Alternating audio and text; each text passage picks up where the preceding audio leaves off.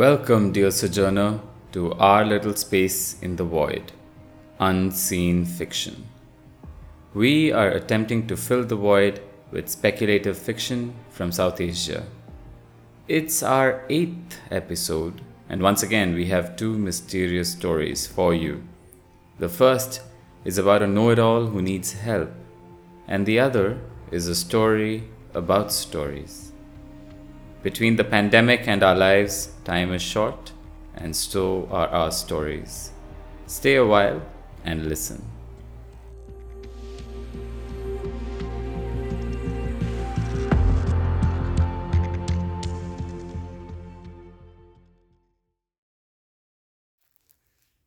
A Study in COBOL, written by Nikhil Mane, narrated by Aruni Roy Chaudhary.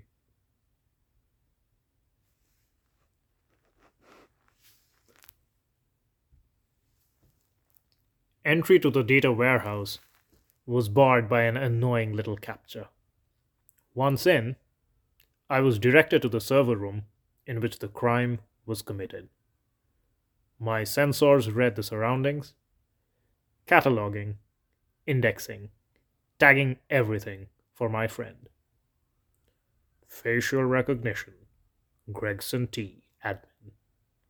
You came for nothing. We have it figured out, said Gregson, aiming for helpful but landing squarely on smug. The mainframe stood right in the center of the room. Wires gushed out of the sabotage chassis, and COBOL punch cards had been sprayed all around the floor. I didn't need my friend to tell me the cards made a pattern. We ran a scan immediately and decoded the pattern, said Gregson. What does the pattern say? I ask. Rache, German for revenge. Or Rachel, said Gregson, departing the stratosphere in a trail of smug. Steganographic coordinates Rachel, Nevada. Are you sure? My friend doesn't reply, but Gregson does. Of course! And we did it way before the famous consultant even arrived. A red herring, as red as Gregson's natural hair color. I congratulate Gregson and depart with my best hangdog look. I am one half of 221B Security Consulting. I see, and my friend, the detective, a multi-trillion neural network run on underground infrastructure, observes, computes, and deduces. My friend can spend days processing an answer. In the past, I took this for sulking. Now I find a coffee shop with Wi-Fi and wait. Gregson. Something you are. Badge. Something you have. Gregson transmitted something before we arrived. What do they plan? Silence. We have been tracking seemingly random activity for months now. A tongue in cheek academic paper from Stonyhurst College about universal basic income. Leaks targeting sordid pasts of the royalty. Brief forays into whipping up 4chan mobs. Data hacks. A web with the professor, who sits motionless like a spider in the center, aware of each little movement. The professor's network is many limbed and splendidly organized. This is the organization we are up against. When I am allowed freedom to think, I wonder if this is all just a game for the detective. Don't get me wrong, I know what I signed up for: an interesting life, the chance to be useful, in exchange for a voice in my head. A fixed point in a changing world, as my friend put it. But I feel irrelevant in this game of shadows. My friend has more in common with the professor, an intellectual equal. Do generative adversarial networks feel kinship? An answer arrives, sparing me. Overwhelm the mainframes with too many requests. Something we know. The COBOL language helps move $3 trillion daily.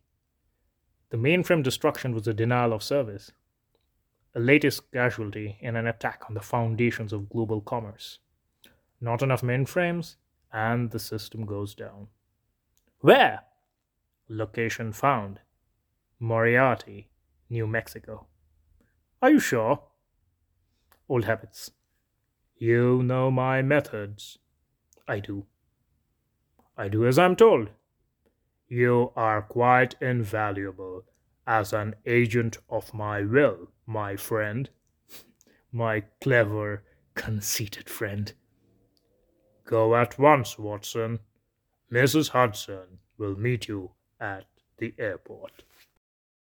Nikhil's bio reads short term cynicism, long term optimism. Aruni hopes of making androids dream of electric sheep, but for now he is happy to lend his voice to his betters and read some good sci-fi. Stories of Love, Stories of Light by Vijayalakshmi Harish. Stories of love, stories of light. Her clear, strong voice rang out like a bell over the cacophony of the market, standing out from the noise. She had been here for hours under the hot sun, yet neither her body nor her spirit showed any sign of flagging. Whenever anyone passed near her, she offered them the roughly bound book she held in her hand, urging them to buy it. Behind her, on a wheelbarrow, were a few other copies of the same book. She had handwritten each of them, weaving in much more than the stories themselves.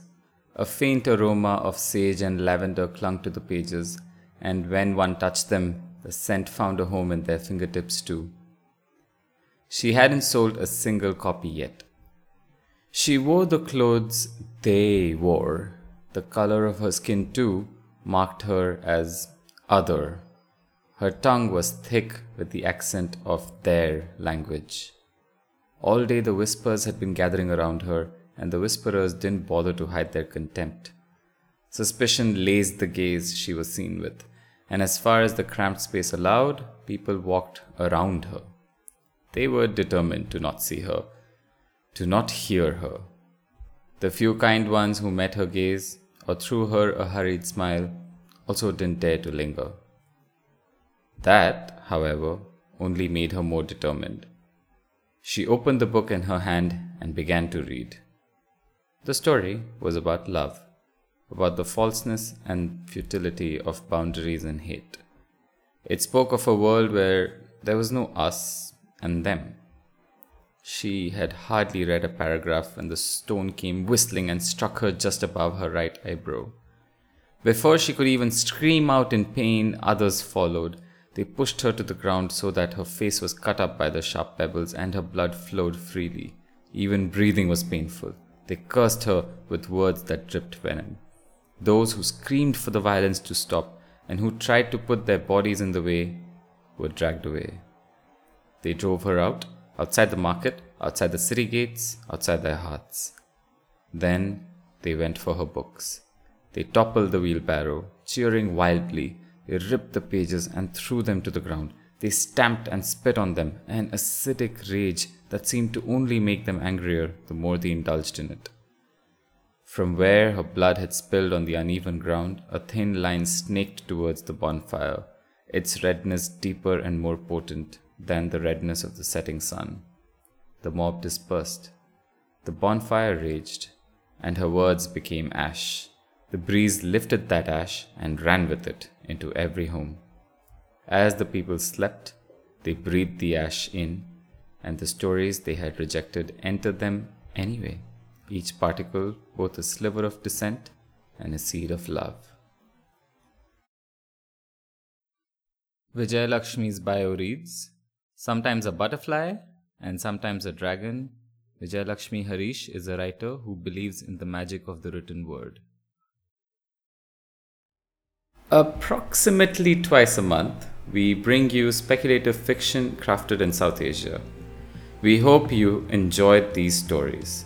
The soundtrack for this week is Escape by Scott Holmes Music. The link to their album can be found on our newsletter. Follow us on Twitter at UnseenFic for updates. We are accepting stories. Please email us at unseenfic@gmail. Email us also if you'd like to get in touch about collaboration, narration, sponsorship, or feedback. Until next time.